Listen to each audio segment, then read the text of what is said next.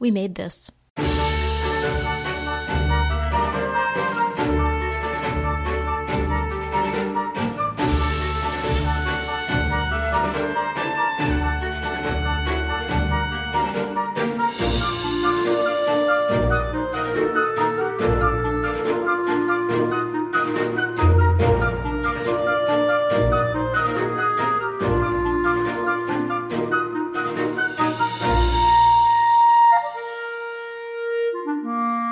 Hello and welcome everyone to a podcast devoted to the sounds of cinema and discussion about them between the notes, which is where we come in.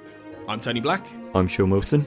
And in our latest episode of Between the Notes, we'll be presenting music from and discussing the work of Danny Elfman, Alexandre Desplat, Benjamin Wallfisch, and more. Plus, we return to our James Horner Top 10. We got down to the number 6, I think it was, 5 or 6 last time. So we're going to finish off with some lovely James Horner music. But we're going to get right into it, I think, and we're going to talk about our first album today that we've been listening to, which is Danny Elfman's Dumbo, set to the film by Tim Burton, the new film, the new adaptation of Disney's classic Dumbo about the elephant who... You know what? Because I haven't seen because I haven't seen Dumbo. I haven't seen the new film, Sean, and it's been so long since I saw Dumbo as a kid. I actually can't remember the story anymore. Like I saw it when I was little, and I know the new film involves a circus, and it's you've got various different characters in it, but I don't actually know the story. I realise I don't know the story of Dumbo.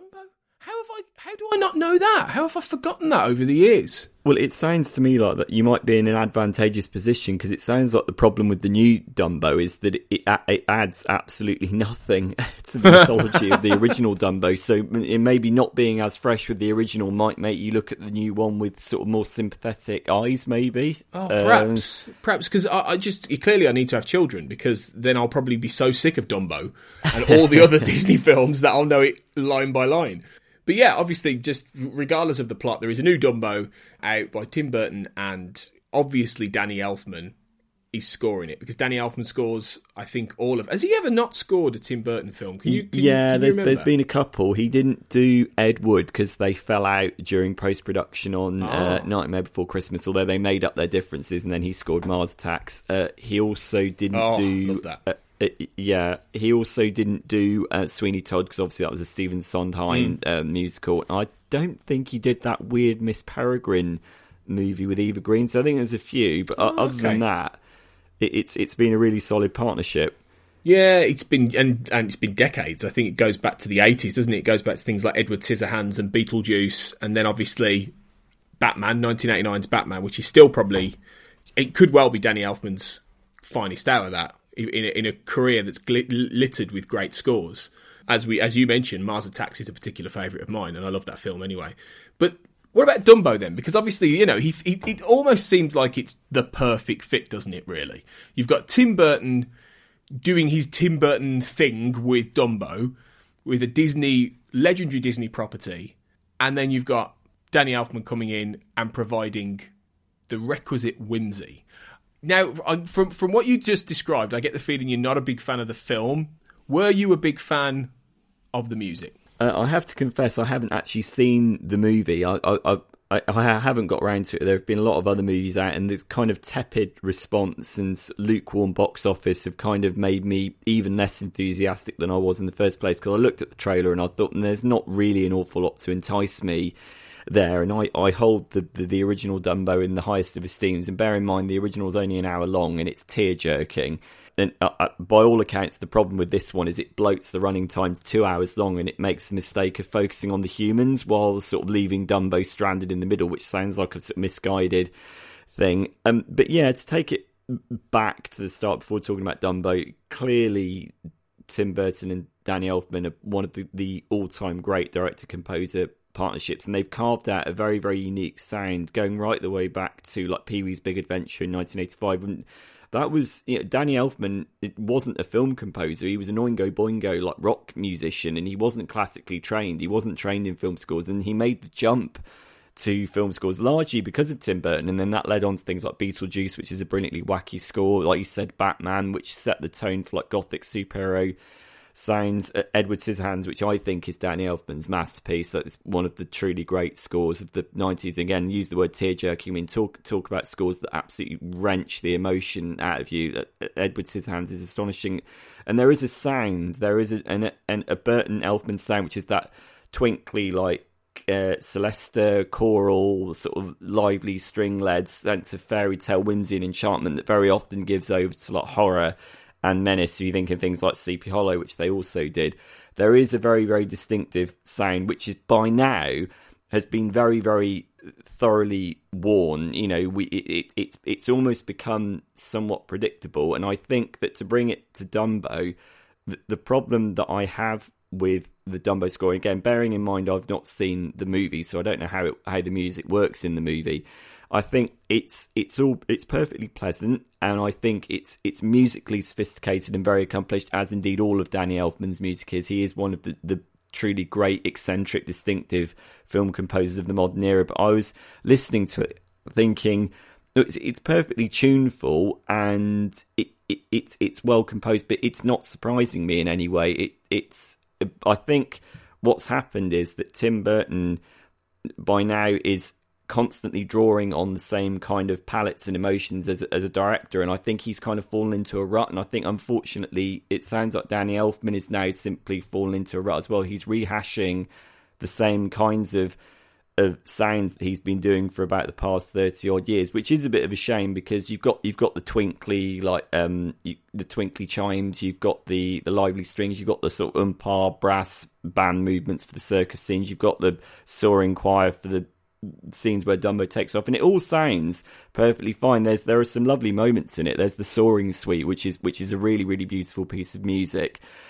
It's just that I get the feeling that Danny Elfman's heart now lies in other projects. I mean, he's just released the violin concerto, the 1111, which I was just listening to recently, and that there is a sense of him being much more freed in that. He's much more expressive, and it's much sort of more dynamic, and the range is interesting. And I wonder now if maybe, in terms of at least writing for Tim Burton movies, Danny Elfman has said pretty much everything that he's got to say. I mean, certainly one of the criticisms levelled at Dumbo is that Tim Burton doesn't appear to have anything else to say as a director, and I don't say that, you know, I don't like saying that, because I like Tim Burton's films usually. But I mean, bearing in mind that you haven't seen the film, what did you think of the music? I did enjoy it. I'm sitting here though. I listened to it I think about a week ago, and I haven't been compelled to go back to it. There is one album that we're going to be talking about today that I've gone back to a lot in the last week, and I am lapping up massively. The other two, I'm in the same position with in some respects, in that I haven't really found the desire to keep going back. And when I listen to Dumbo, I think everything you said, I agree with. I think it has all the kind of Elfman riffs and refrains and things like that, but I honestly can't really remember much of it. Like a week later, I can't really pick much out of it, you know. And I think that's worrying, really, because there are a lot of scores where there is a really distinctive, either, you know, leitmotif going through it, or a distinctive recurring, you know, sound or particular character theme, or whatever it is in a lot of Elfman's music. You know, I talked earlier about Batman. You know, that Batman theme is still the best Batman theme, I think, you know, of any of them that have been done, because it is just so powerful and sticks with you. You know, I can through memory, I can hum along to most of the Mars Attack score for me, because it's just, you know, again, it's just so memorable, so sticks in my mind. I don't think that's going to happen with Dumbo. I think it's maybe the score the film deserves, if the film is anything to go by. Quite workman-like Elfman in a way, still nice, and I think when you listen to it, you come out the side of it thinking, yeah, that was nice, but I'll be damned if I can remember much of it, and that is odd for an Elfman score. Yeah, and I suppose we should stress that a workman-like Elfman score is better than most other composers' greatest works, and he does have he has a very, very distinctive voice that he has carved out over 40 years, and you know, for a composer to have a recognisable style is no mean feat. I mean, to be able to recognise the work of a composer from just a few notes shows what an extraordinary impact they've had on the world of film music. And Danny Elfman is one of those. You only need to listen to a few bars of a Danny Elfman score to know exactly that it's a Danny Elfman score, regardless of whether it's been written for a Tim Burton movie or not. I just think that I kind of wanted the Dumbo score to surprise me a bit more. There are nice things in it. There's the new version of Baby Mine, which is of course the Dumbo mother like cradle rocking sequence. That's been redone, and there are nice sort of incorporations of that. You know, there is a new theme for Dumbo himself. I mean, interestingly, Elfman has been talking about the work on the movie, and he said that Tim Burton sought a simple score, that's simple, really largely based around one theme, because Dumbo is a very pure, relatively simple character, and that's interesting. It's just that, yeah, there's nothing new in it, and by the sounds of it, that problem afflicts the movie as well. So it might be a case of, you know, this might be a creative partnership that is temporarily run dry. I mean, you can't really say whether it's permanently run dry, but I think that, yeah, like you say, you go back to like how genre defining Batman was. I mean, Batman, along with John Williams' Superman, is, I would say, the greatest superhero score ever written. But I can't see myself returning to this one, to Dumbo, repeatedly. No, and that is a shame. But I'm not, in a way, well, you know what, I was hoping, I had a feeling Dumbo wasn't going to be great, and yeah, okay, I'm judging it before I've got to be careful we don't judge Dumbo before we see it, because that's always difficult. But when you've got the weight of critical, you know, I'm always one of these people who thinks if one critic says its opinion, if about 3 or 4 are saying it, then they're probably right. And with Dumbo, it seems to be the consensus that it's average, really, it's pretty average. And I was hoping that, I did suspect that beforehand, and I was hoping that we might get a score that lifts above that, and we kind of don't, really. So that's a shame. Let's just hope that, I mean, I hope that Burton gets out of this funk, because maybe if he produces a truly great movie again, then we might, by some sort of joint osmosis, get a great Danny Elfman score again out of it. Maybe. Yeah, and I think that what Danny Elfman's doing now, seemingly again with the violin concerto, and I think he's also now started to compose something for a theatre production. I think it popped up on Facebook the other day. Danny Elfman is you know, there's a lot of news about Danny Elfman comes out on Facebook for those who are interested in his work. He's clearly spreading his wings beyond the canvas of film. I kind of get the impression that he's pretty much said a lot of what he has to say through this medium, and maybe it's a case of him being more stimulated by not scoring to picture anymore. And it's kind of, I mean, I think that's an inevitable thing that pretty much all film composers feel that. I mean, you know, you've got the great sort of concert works of people like John Williams and so on. So, yeah, maybe Elfman's most personal work from now on won't occupy cinema screens, which will be a real shame, but at least he's left a legacy of astonishing works in the past. Yeah, and you know, we'll have to see, won't we, really, in terms of, you know, if that combination strikes, you know, gold again. But doesn't seem like Dumbo is it, which is a shame. But I will check it out. I will go into the movie with as an open mind as I can, given everything. But I'm not really expecting a great deal. But I mean, what I will say to you is go and check out his violin concerto. That's really expressive, and it's quite beautiful. The piano concerto on the album as well. That shows how dynamic and lively and interesting Elfman can actually be. That's my homework. Sort of.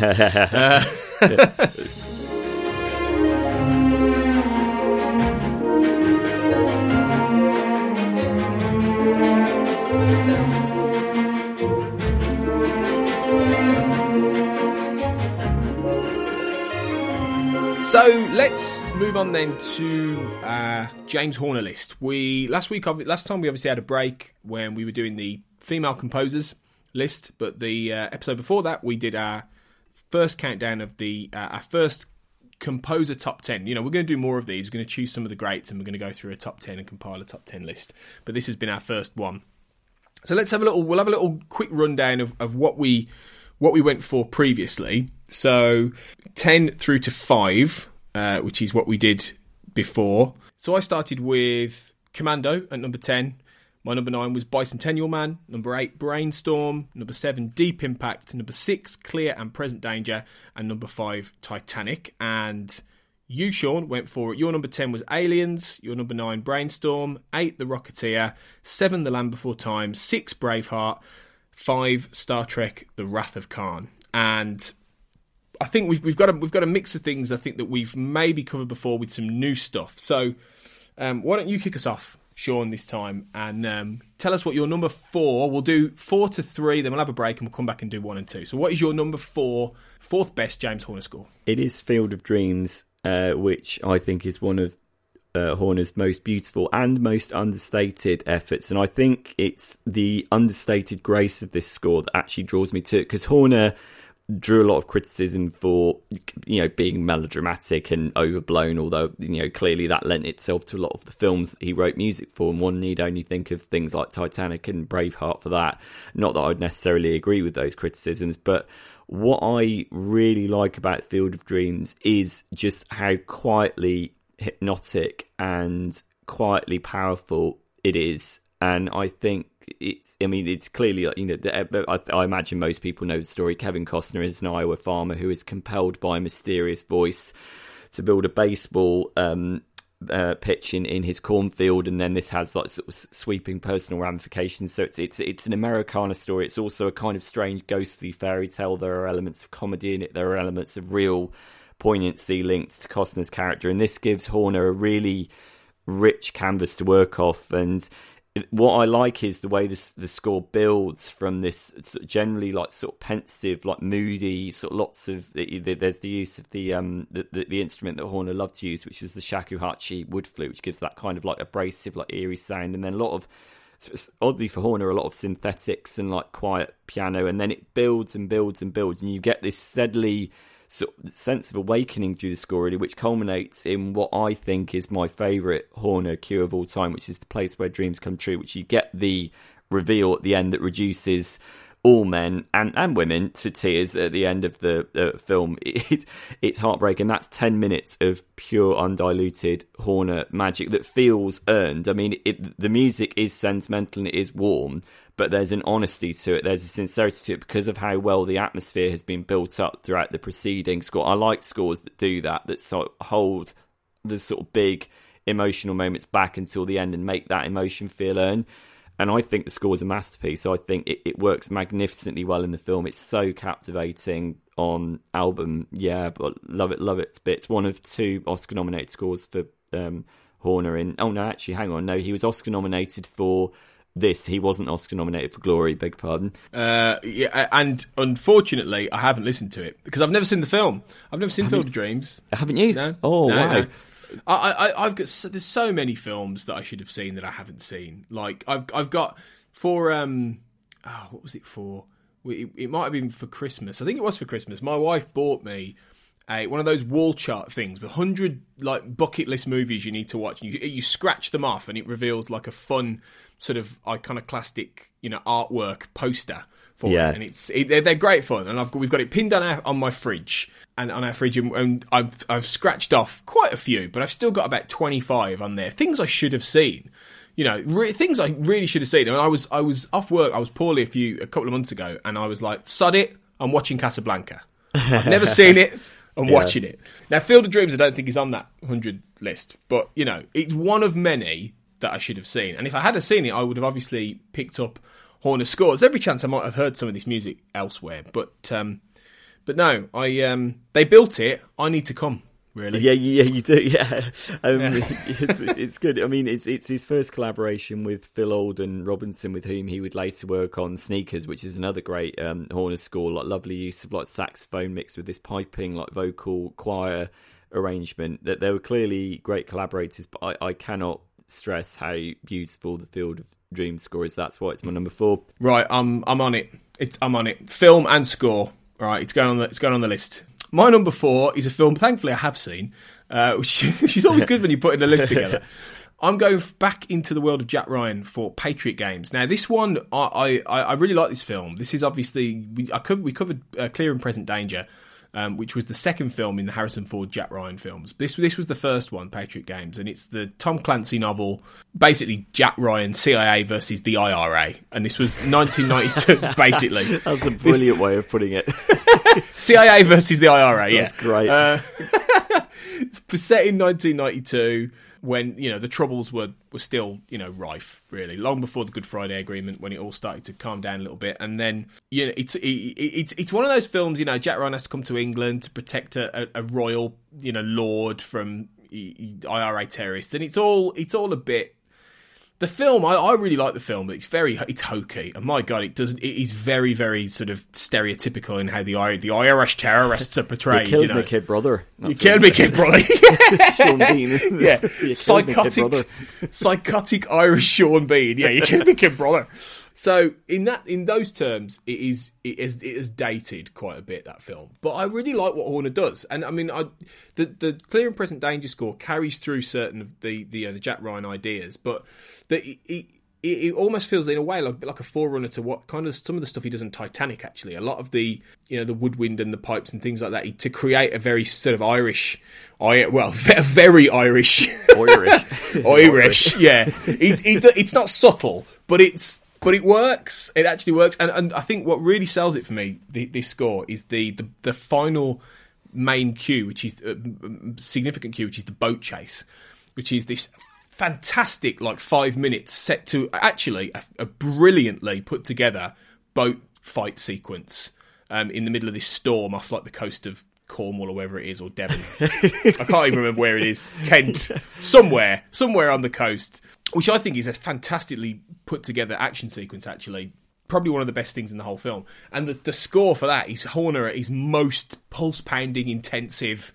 I was just heart in mouth listening to that, especially set to the film. So yeah, I've got a lot of fondness for the film and the score for this one. Yeah, I think it's an influential score, and people don't think of it like that. I mean, in terms of the Enya, like you say, new age approach. Yeah, you're absolutely right. It did have a massive influence on later scores. I can't say it's a Horner score that I have returned to regularly. But there's no denying its atmospheric qualities. I think I need to listen to it again, actually, and take a closer listen to it. Yeah, it's worth it. Like I say, it's worth it for that boat chase cue. I mean, that's just cracking action music, really is. And when he's not always necessarily associated with action music in some way, certainly towards the later part of his career. A lot of the scores we've covered are far more melodious and things like that. But when he can do an action cue as good as anyone, Horner. So yeah. When he breaks out the percussion and the anvil and the snare drums, it's brilliant. He had a fantastic rhythmic sensibility. Yeah, he really did. Yeah, and that's definitely true of some of the Patriot games. So yeah, that's my number 4. What's your 3 then, Sean? It is Apollo 13, which I watched again over because, yeah, exactly, yeah. I only need to say Apollo 13, don't I? Easily one of the best films that Horner ever scored, and of course, when a great composer gets great material to work with, invariably the results in terms of the music will be absolutely spectacular, and there's certainly nothing to go against that here. I mean, it's probably Ron Howard's greatest film, I would say. Obviously, the recounting the Apollo 13 space disaster in which 3 astronauts were denied their chance to go to the moon, and then it's the case of how do we get them back to Earth. So it's a score that by turns, it is about the majesty of the space race, with the beautiful trumpet solos, which I can't remember if it's it might be Malcolm McNabb that might have done the trumpet solos, but I might be wrong about that.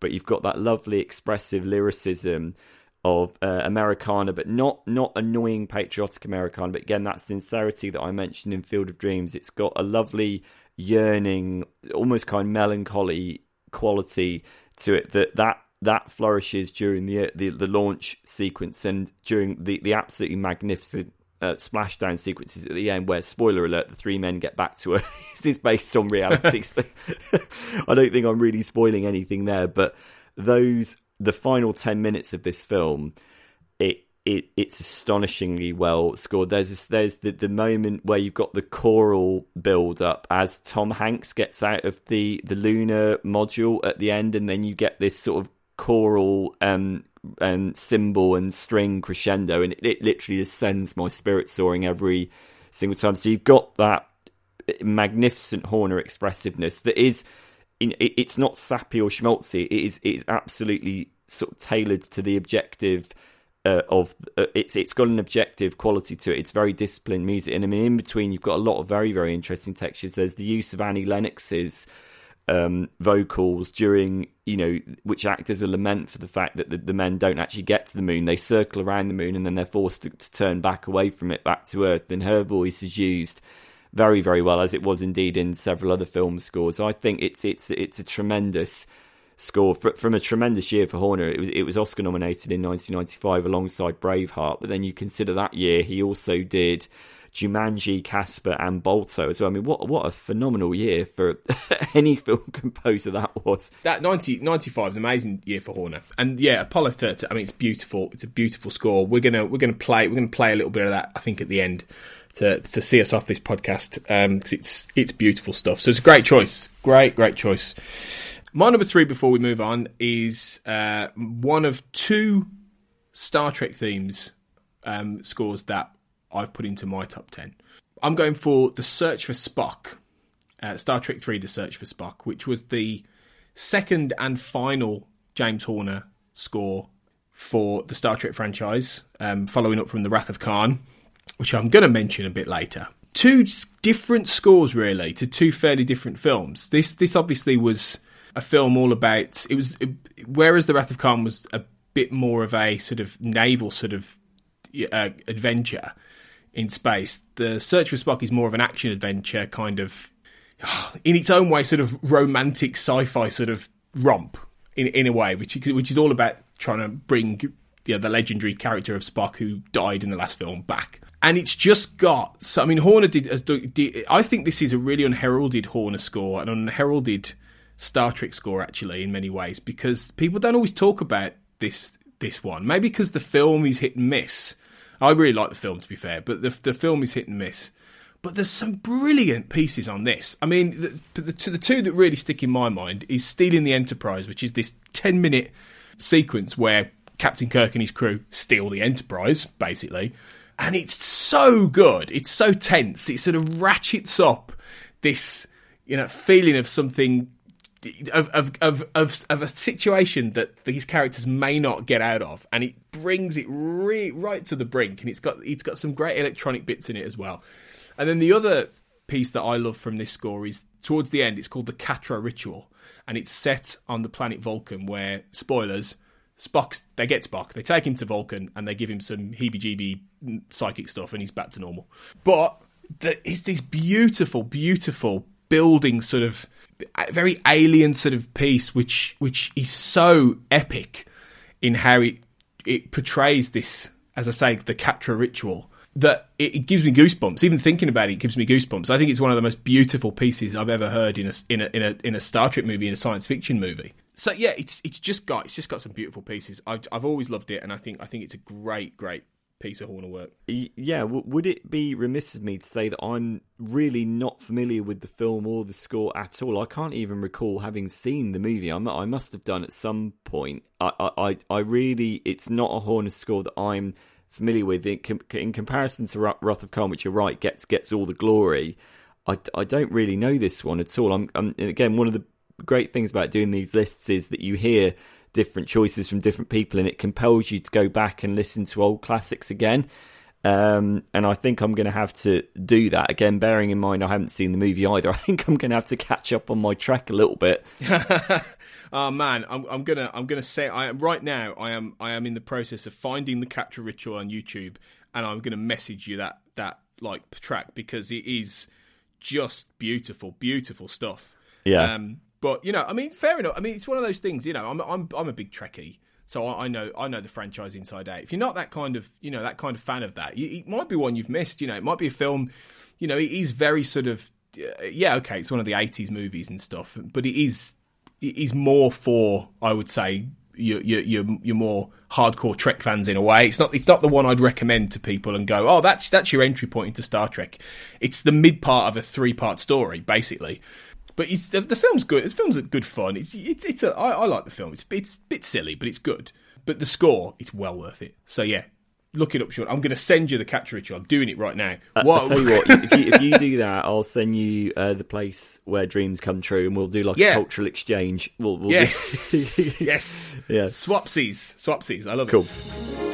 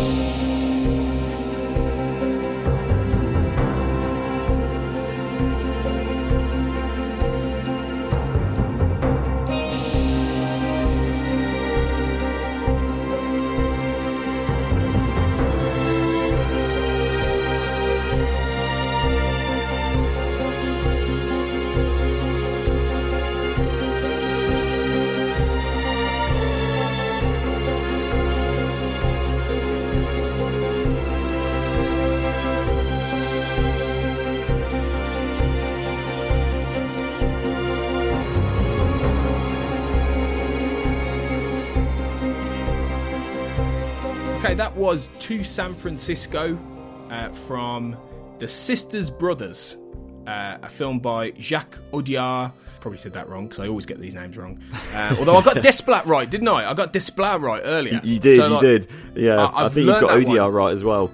Have I? Yeah, wow. I'm pretty sure that's how you say it. Jacques Audiard, yeah. Jacques Audiard. I didn't quite get the Jacques. You've got the Jacques. Yeah, that's pretty good. But yeah, film starring Joaquin Phoenix and John C. Reilly. It's set in 1850s Oregon about the Eli and Charlie sisters, the brothers, chasing a gold prospector, both a pair of assassins, based on the novel by Patrick DeWitt and scored by Alexandre Desplat. And this is a film that came out quite a while ago, I think, in the US. I think it came out at sort of autumn time last year. And I was sent the album then, actually. And it kind of didn't really register with me because I'd not really been familiar with the film. And I was like, we're not getting that for ages. It's only just coming out in the UK. And I haven't seen the movie. And I think the movie has been liked a fair bit by people. It's sort of been lukewarmish reception. Some people liked it, some people didn't. But I loved this. I've been listening to this on rotation for like a week or two now. I think it's great. It's got mixes, I think, of what you expect from Desplat, and at the same time, it feels like it's him trying some new things. Did you like this one, Sean? Yeah, I really did, actually, and I saw the film a couple of weeks ago. You're right, it took a long time to come out over here. It played at the Venice Film Festival, and it's not a surprise that it's taken a long time to come out over here, because it didn't do well in America, and upon seeing the movie, it's very easy to understand why it hasn't played with a mainstream audience. It's a very strange movie. I liked it, actually. I read the book, so I kind of knew what to expect from the tone of it. It's very unpredictable. It kind of ambles along, and it's almost like a Rubik's Cube of a movie. You can't quite get a handle on what kind of tone it's going to strike next. It moves from like whimsy to all of this like massive gun blasting violence, and the sounds of the guns are like really quite colossal and well done, like smoke coming off them. And then it sort of morphs into a kind of poignant story of like brotherly rivalry and brotherly love, and then it comes full circle back to being quite violent again. It's a very odd little movie with two great central performances, and of course what that allows Desplat to do is to dip into his really creative bag of musical tricks. And we should point out that his previous scores for ADR do not fall into the sort of melodic, accessible Desplat that is mainly maybe popular with mainstream audiences. You think of the stuff like the Harry Potter scores or the Golden Compass or the King's Speech. His scores for ODR do not strike that note. They are often quite alienating and strange, and they deal with texture and sound rather than melody and harmony. And I think the interesting thing with the Sisters Brothers score, I was reading about this the other night, about his approach to this, how he wanted to do a Western score that didn't sound like Ennio Morricone or Elmer Bernstein, because obviously that's a very, very well-trodden avenue into writing music for Westerns. What Desplat has done is he sought to write a score in the idiom of that most American of genres, which was jazz. So it's almost kind of like an inverted jazz Western score. I stayed through the end credits to sort of see what the instruments were in it, and there's a saxophone credited in it. I was like, I don't remember there being a saxophone in it. And then I listened to the score in its own. I was like, there it is, in what might be termed the main themes. There are like jazzy overtones to it. There's that kind of almost there's that kind of strange sort of rumbling like piano or honky-tonk piano going through it, which again, it sounds like it adheres to the stylistics of many a Western score, but Desplat is able to turn it inside out through his usual musical voice, so it's both inside the genre and outside of the genre as well. The music has got a kind of sweep to it, but it's kind of a strange off-kilter sweep, and in that sense it's perfect for the movie. I mean, I couldn't even begin to list all the number of instrumental choices that are used in this and the ways in which they're used. It's a very odd sounding score. It's not one that's easy to listen to, but it works like gangbusters in the movie, and I have to say I found it very compelling on its own terms. I think Desplat has got such a singular musical voice that even when he's writing something quite baffling like this, it becomes inherently compelling. Yeah, it is odd, isn't it? I mean, I was surprised actually at how much I enjoyed it, even though it is in its own way. At times it's quite lyrical, at times it's quite discordant, at times it's quite mystical, at times it's, it's funny. We've been over the last few months, we've been playing the video game Red Dead Redemption 2, which is just an amazing Western, set in like the 1899 in America, and it's got a lot of obviously music in that, which is really good, and it fits. And as we were listening to the Sisters Brothers, my wife said this would fit. Some of this would fit perfectly on Red Dead Redemption 2. It has that. It had a lot of it. The track we played, To San Francisco. There's another one called To Jacksonville. They really have a great sense of movement. That kind of Western movement that characters would take. You really feel that with some of these pieces. And then you get something like Gold, which is this really beautifully strange piece that feels like you're in the middle of a fairy tale. So it is unusual, but I really connected with it. And there are certain tracks that I think I enjoy more than others. It doesn't have the flow of something for me like, say, Isle of Dogs did last year, which I loved. And a sort of consistency in terms of recurring themes and motifs and things like that. But when it works, I think it works beautifully well for me. And it's rare that I don't like a Desplat score, really. But this, just clicks with me. I think it's great. I think it's really good. I hope I enjoy the film. When I see the film, I will watch the film eventually. I hope I enjoy the music as much to the film as I have independently, actually. I mean, when you see the film, you'll immediately realise how well tailored the tone of the music is to the movie, because it's quite a dark score, isn't it? And the underlying themes of the movie, and indeed the book on which it's based, are very dark. It's a movie about male isolation and male identity, and about how John C. Reilly's character Eli has spent a lifetime killing people with his brother and maybe wants to give it up, and then Charlie, the Joaquin Phoenix character, is the more sort of loose cannon one, thinks nothing of like firing his 6-shooter in a crowd of people, says to Eli, no, we're the Sisters Brothers, through violence comes through unity, we're together. And there are a lot of these kind of complicated contradictory themes which play directly into the contradictory nature of the score. It's a very difficult score to get a handle on. I mean, interestingly, you pick the To San Francisco piece, which is one of the very few scenes in the movie that I actually remember the music opening up. It actually accompanies with it, without wishing to give too much away. It's the scene where Eli and Charlie see the sea for the first time. They see the ocean, but they're they are not. Neither of them are quite sophisticated enough to reach to appreciate the gravity of that situation. There is a dialogue exchange between them, which is quite rhetorical and quite banal, yet also darkly funny. And it's one of the few moments in the movie where the score lifts up, but it still sounds very strange. It doesn't stoop to sort of like Hollywood's musical conventions. And I think that's entirely to Desplat's credit. He's a very intelligent composer, very clever, and I think it's a credit to Jacques Audiard for drawing this kind of music out of him. For sure. I really like it. In fact, it's made me want to see the movie even more now, which is, a credit to the music, really. So we're going to play you a little bit more of The Sisters Brothers by Alexandre Desplat. That's out now from Lakeshore Records, and I'd say it's well worth checking out. So here we go.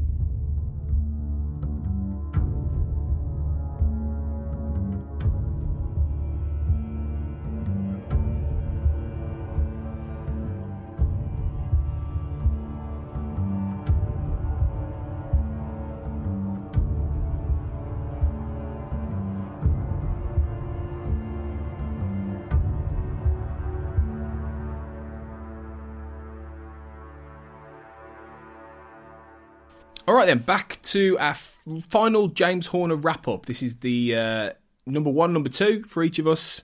This is what we think is the creme de la creme of Horner. And that's saying something, because we've been through some amazing scores already. So 1 or 2 of these we may have covered last time, but we'll see where we go. Sean, what's your number 2? Second best James Horner score of all time. Mine is Glory, which is quite simply one of the greatest war scores of all time. Actually, one of the greatest war films of all time. It's about the first ever African-American regiment serving the American Civil War, if memory serves me, directed by Ed Zwick. James Horner's first collaboration with Ed Zwick, with whom he would work 3 times in total.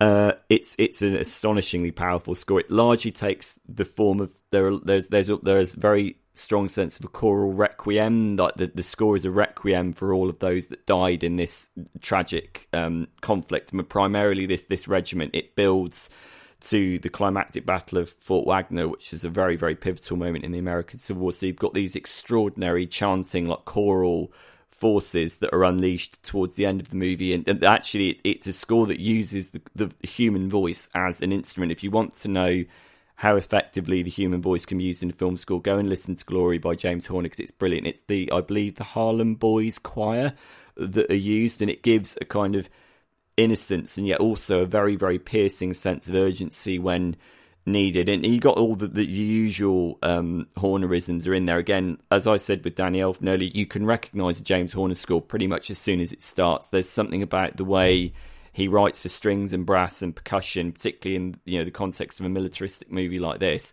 It's a really, really incredibly well done score. It wasn't Oscar nominated in 1989, as I said earlier. That went to Field of Dreams. This got a Golden Globe nomination, and neither score won in their respective categories. But I mean, again, talk about a double whammy in 1989. I mean, blimey.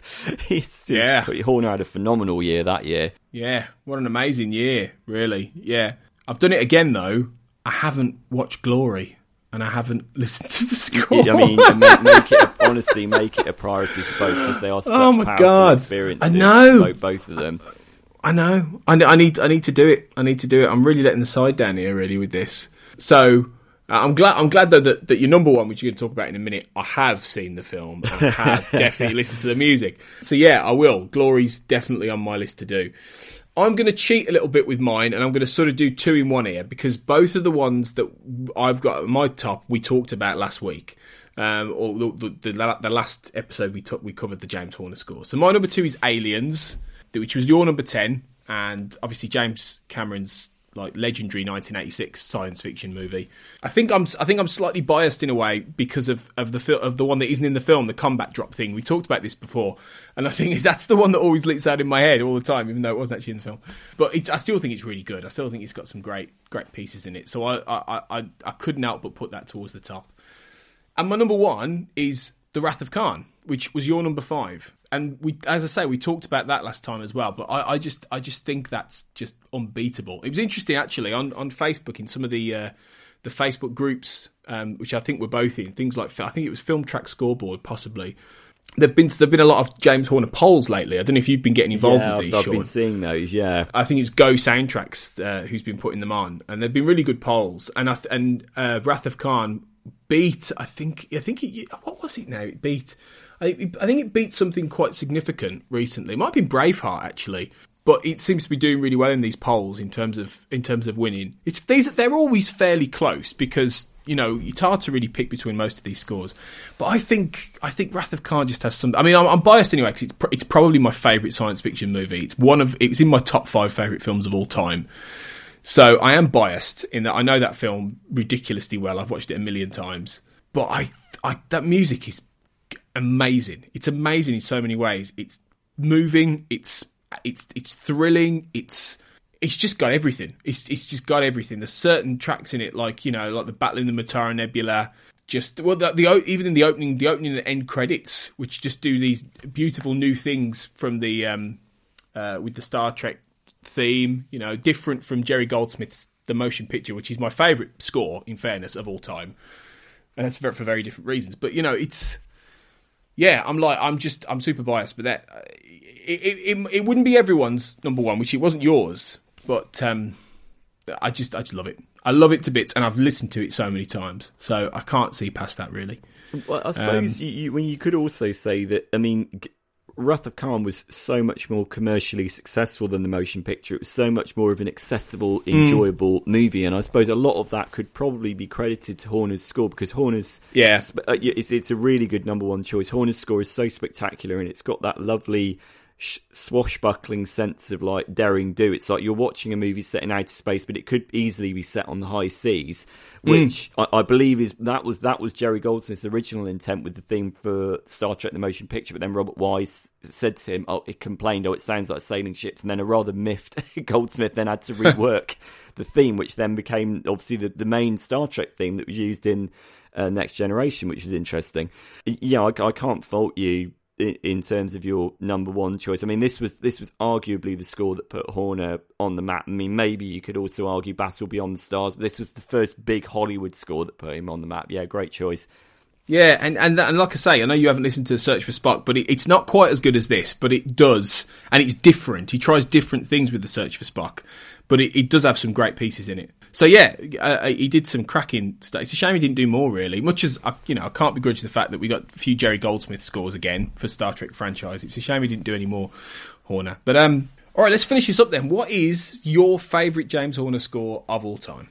My favourite is Legends of the Fall from 1994, which you said is a movie that you have seen. I have seen it many years ago, but I have seen it, and I've listened. I've got the score on CD, and it's just sumptuous, isn't it? Absolutely magnificent. Oh, it's beautiful. I mean, if you want what is essentially a summation of everything that made Horner's music so great, go and listen to this score. And I will say outright, the movie I think is risible and overblown and very silly.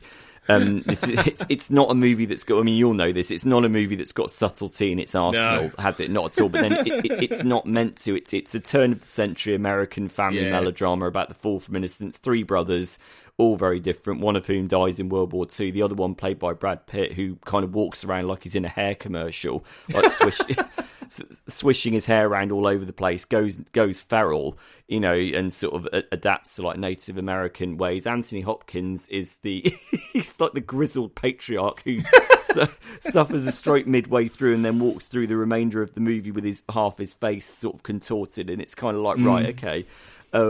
It's not an understated movie. It's a rather daft one, but I mean, talk about offering the kind of canvas upon which Horner loved to paint. Horner loved music Horner liked to write music that was emotional. He did several interviews about this. There's even a TED talk with him online about this. He liked music that played into emotion. He said he liked to write music that would make himself cry, and this is clearly the kind of story that would allow for that. It's Americana.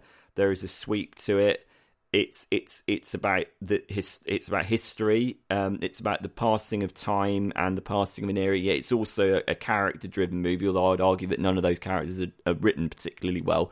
But it's Horner's score that pulls you into the movie. I remember watching this movie for the first time and hearing Horner's score in context, thinking, "Blimey, the movie is forgettable. The score is utterly spectacular."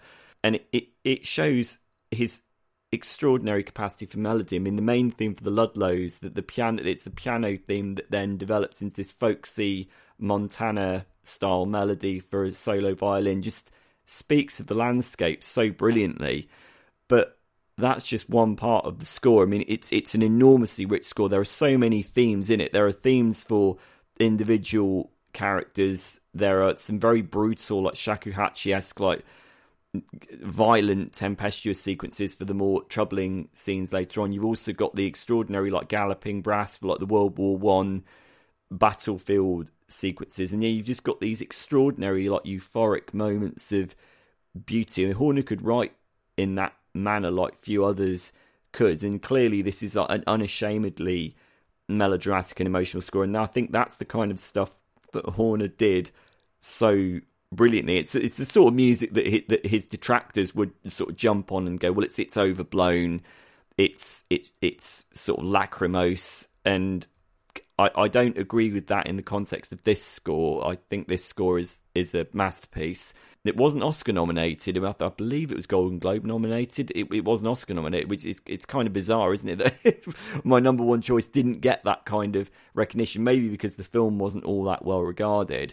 But anyone who is remotely curious to hear all of Horner's stylistics and characteristic quirks wrapped up in one score, go and listen to this, because it's tremendous. It's really powerful. Absolutely, it's beautiful. It's a beautiful score. It's been, the film is a bit hazy for me. I have seen it years ago, but the film's a bit hazy for me now. But there's no getting away from the fact there's just some amazing. There's that 14-minute, I think it is, piece. Yeah, Alfred Tristan, the Colonel, the Legend. Yeah, that's it. Yeah, I mean, it's amazing stuff. So. Yeah, and it's really cheap to get now. It's really cheap to get. If you get, especially secondhand, if you can get that on Amazon, like for something like stupid, like £2 on CD, it's absolute bargain. So, you know, pick it up. It's great. So yeah, that's our top 10 James Horner scores. There's some stuff here that you will have heard. There's some stuff that is hopefully going to be new to you, but hopefully there are quite a few takeaways here to go away and listen to. So let's run down them finally to get the full top 10 for each of us for what we thought. So we'll start with you, Sean, this time. So your number 10 was Aliens. Number 9, Brainstorm. Your number 8, The Rocketeer. Number 7, The Land Before Time. Number 6, Braveheart. Number 5, Star Trek II, The Wrath of Khan. Number 4, Field of Dreams. Number 3, Apollo 13. Number 2, Glory. And number 1, Legends of the Fall. And my top 10, just to go alongside that, was Commando. And this is my whole list is not nearly as like classic as yours. No, it is, but in its own way. This is what an astonishing career James Horner had. It's so great. Mine is like so much more like straightforward. So number 10, Commando. Number 9, Bicentennial Man. Number 8, Brainstorm. Number 7, Deep Impact. Number 6, Clear and Present Danger. Number 5, Titanic. Number 4, Patriot Games. Number 3, Star Trek 3, The Search for Spock. Number 2, Aliens. And number 1, The Wrath of Khan. So just go away and listen to all those if you haven't, because there is just absolute gold there. What an assortment of scores that is. I mean, my heart was ripped out when I heard that James Horner had died in that plane crash in 2015, and it was like I'd never met him, I'd never interviewed him, but it was like I'd lost somebody that I knew well through their work. And it was 2.5 years later when there was the memorial concert at the Royal Albert Hall, October 2017 I think it was, and that was the moment where I finally thought I've heard his music played live, and that was kind of the moment where I felt like I could say goodbye to him finally. And that was a very powerful and sobering experience for me, actually, as indeed has been compiling and talking about this list. Actually, very, very, very sobering. Yeah, and difficult, absolutely. But we're gonna rise to the challenge again, and we're gonna do another 2 composers, another top 10, probably over 2 episodes again of another composer. But we haven't decided who that is yet, so we'll put our heads together and figure that out. I'm pretty sure that Big Jerry is incoming. I will insist on it. I think it might have to be. I think it might have to be Jerry Goldsmith next, but we'll see. We'll talk about it.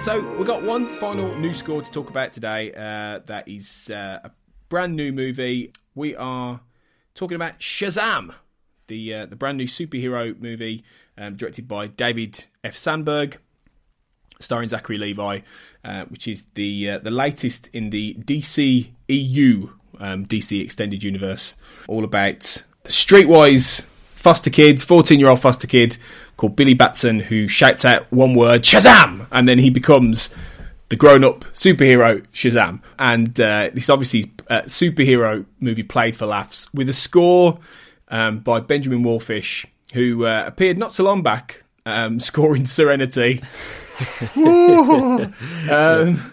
And thankfully, I don't know about you, Sean, I haven't seen Shazam yet. It looks a lot of fun. The trailer made me laugh several times, and not many trailers actually do that anymore, because I hate most trailers because they seem to cut the film in terrible ways, but this actually did make me chuckle.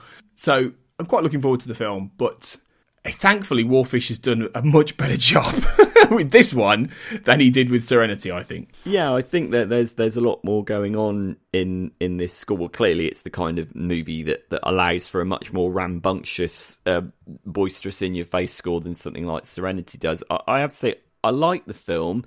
I'm kind of bemused by the ecstatic responses that it's getting. I thought it is funny, and by a long way, it's the best DC Extended Universe movie. I mean, that's not saying very much. Although I still really like Wonder Woman. I thought Wonder Woman was really great. I mean, it's not far behind that. I do think that there is a tension in the movie between the central conceit, which it wants to be like Big meets Superman. That's how pretty much every journalist has described it, and it's not that far off. But there's a lot of baggage in the movie. There's a lot of stuff that you have to stodge through, like storytelling stuff. I mean, there is, even though people have kind of downplayed the fact that this is part of the, people have said it's not immediately apparent that it's part of a wider universe.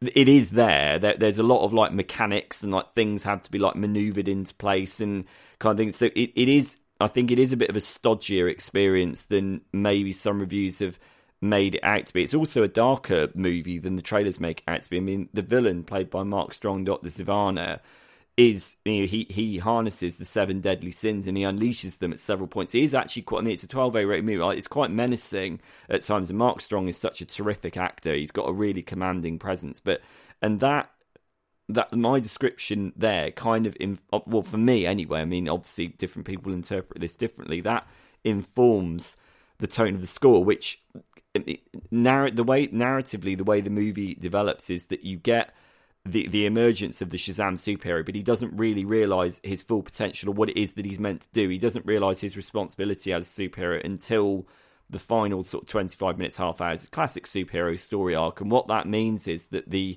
Shazam theme by Ben Wallfish, which is terrific. I mean, it actually reminds me a lot of David Arnold's theme from Independence Day, actually, which is not a bad thing. I think it's great.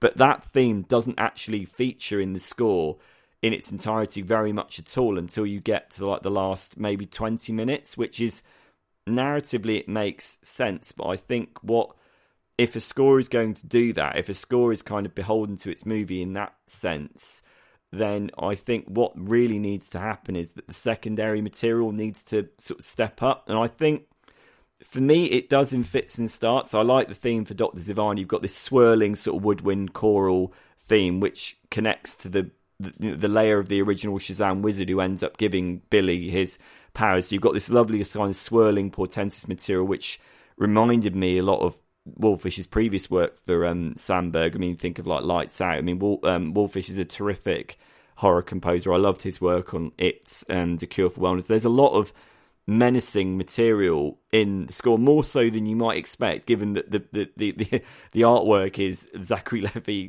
sort of blowing bubble gum in a cape, holding a phone. Yeah, I think there's a lot more of that in the score than one might imagine. You kind of have to get through that to get to the heroic moments, and when you get to like the last 20 minutes, it finally picks up. I mean, and it's a long album; it's like 70 minutes long. So I kind of think, there are. It's a really enjoyable score. I think maybe for me, it maybe require repeat listenings to kind of draw out its nuances, because certainly when you hear the Shazam concert arrangement at the beginning, you think, blimey, this is going to be like best score of the year material. You think you don't get superhero themes sounding like this anymore. Really like full throttle, like brassy, John Williams, Jerry Goldsmith, James Horner-esque, appropriately enough. But then that theme is kind of deliberately rendered piecemeal throughout much of the score, and it's only towards the end that you actually get the full symphonic arrangement. But again, I understand why that's happened, but maybe the score didn't grab me quite as much as I expected it to, based on that opening track. But I mean, did you feel that way as well? I feel exactly the same way, funnily enough. Yeah, and that's why I earlier was talking about how two of the scores didn't quite do it for me. I remember tweeting about the Shazam score when I was first listening to the first few tracks, and I was like, oh, this is great. This is really good. This is really good. And then as further I got into it, and like you say, it took a lot of listening because it's a long score, I found I was switching off towards the middle, and I was a little bit like, this feels like it probably works better with the movie at this point. In terms of actual listening experience independently, I just found myself a little bit bored. But then, when, like you say, when it there were the particular Shazam theme, the first couple of themes, for me, there was a point where I was like, "Oh, that's a bit John Williams," and I was like, "That's good." So, okay, good. And it's not something you necessarily expect from Wolfish either, because he's done a lot of collaborations with people like Hans Zimmer, and he's done a lot more ambient kind of stuff in the past. And you think, well, actually, this is really different. And so, I feel like if it had managed to, and maybe it wouldn't fit the movie in a sense, but if it had managed to maintain a little bit more of that consistent, brio to it that the beginning and the end has, I think it would have been a great score. And I think it's one of those that it sort of peaks at the beginning, dips a bit, and then recovers a bit towards the end. It's a funny one. So, I mean, and some people have been going nuts for this score, and I'm like, well, go nuts for the theme, yes, but I don't know if the score itself deserves quite that much applause, really. So yeah, I think we're completely on the same page with this one. Definitely. I mean, it's interesting when you raise the notion of the music within the film itself, because I actually thought when I was watching the film that the music actually got drowned out in the sound mix. I would have appreciated it being higher up in the sound mix. I mean, certainly. And again, given that the score, what Wolfish does is he throughout most of the movie, he only reiterates the first few notes of that theme again, and until you get to like the final battle at the end, the theme kind of is fragmentary, and it kind of easily gets lost within the movie. There's also a lot of the more needle drop songs in the movie than I was expecting. There's a bit where Don't Stop Me Now by Queen is used. And it was kind of weird because clearly the length of the scene isn't tailored to the length of the song. So Don't Stop Me Now ends up being looped. There's a bit of the song that ends up being looped about 3 or 4 times just to make sure that it fits the length of the scene. And I was kind of like, what I wouldn't have given for an actual bit of like rousing sort of score music using that theme over that particular sequence. So maybe some of the music editing, the sound mixing, for me was maybe a little bit ropey in the film itself. But I mean, I'm not denying it. It's a perfectly solid, entertaining score. I just like the film itself. I didn't find myself necessarily bowled over by it. But that said, I'm sure I'm going to go back and listen to it again. And that theme, wow, we need more superhero themes that sound like that nowadays. We do. I mean, we certainly really haven't had any in the DCEU so far. You know, it's the DCEU films have been. You know, there's not many really standout. I don't think there's any particularly standout scores, even though it's had some pretty good composers. So this, you know, in terms of that theme, it's a bit more old school sort of DC rousing in that sense. So that's great, and it shows that Warfish is capable of that as well, which is really exciting. Warfish has had an astonishingly good year. I mean, he's done Hellboy as well. I mean, It Chapter 2's coming up. He's done Serenity. I mean, what an extra. I mean, we're talking about how James Horner had great years in like 1989 and 1995. This might well be Warfish's year in terms of demonstrating his versatility across a host of different genres, and I think clearly that might be why a lot of producers and directors want to work with him. I mean, any composer that can work across a multitude of genres while maintaining a kind of house style is clearly going to be very much in demand, and deservedly so, frankly. I think he's a terrific composer. Yeah, and we're going to talk about Hellboy in the next episode, I think, because Hellboy's out soon. We'll come back to Warfish in the next episode.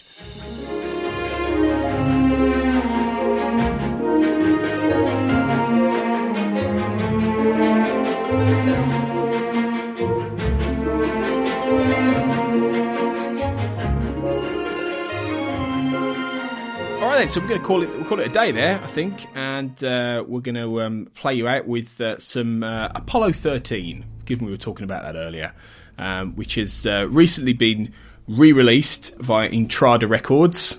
Beautiful new re-release of James Horner's amazing music. So, Sean obviously mentioned that earlier, talked about it in some depth about how great it is, and I think it's going to be a lovely piece to play you out with. We're going to be back in a few weeks, as I say, we're going to talk about Hellboy, and we've got Alan Silvestri's Avengers Endgame on the horizon as well. Obviously, that film is super anticipated, and we mentioned it in the last episode, but the score isn't too far away now, so I'm very excited to get my hands on that, and we'll see where we go with it. We'll be back soon. Enjoy James Horner's Apollo 13. Enjoy all the new film music out there, and thanks as ever for listening. And we'll be back on the next episode of Between the Notes.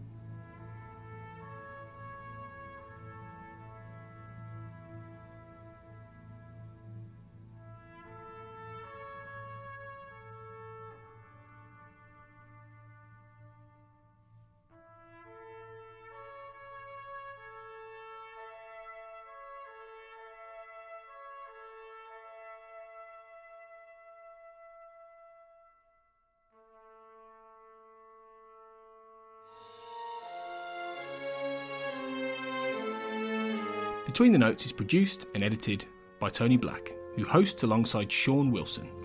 You can find Tony on Twitter at AJBlackWriter and Sean on Twitter at Seano22. You can find Between the Notes on Twitter at BTW_notes, on iTunes, your podcast app of choice, on Spotify, Stitcher and on Spreaker, where the show is part of the We Made This podcast network. For more podcasts all about TV, film, books, music and popular culture in general, you can find We Made This on Facebook and on Twitter at We Made This Pod. Thanks for listening.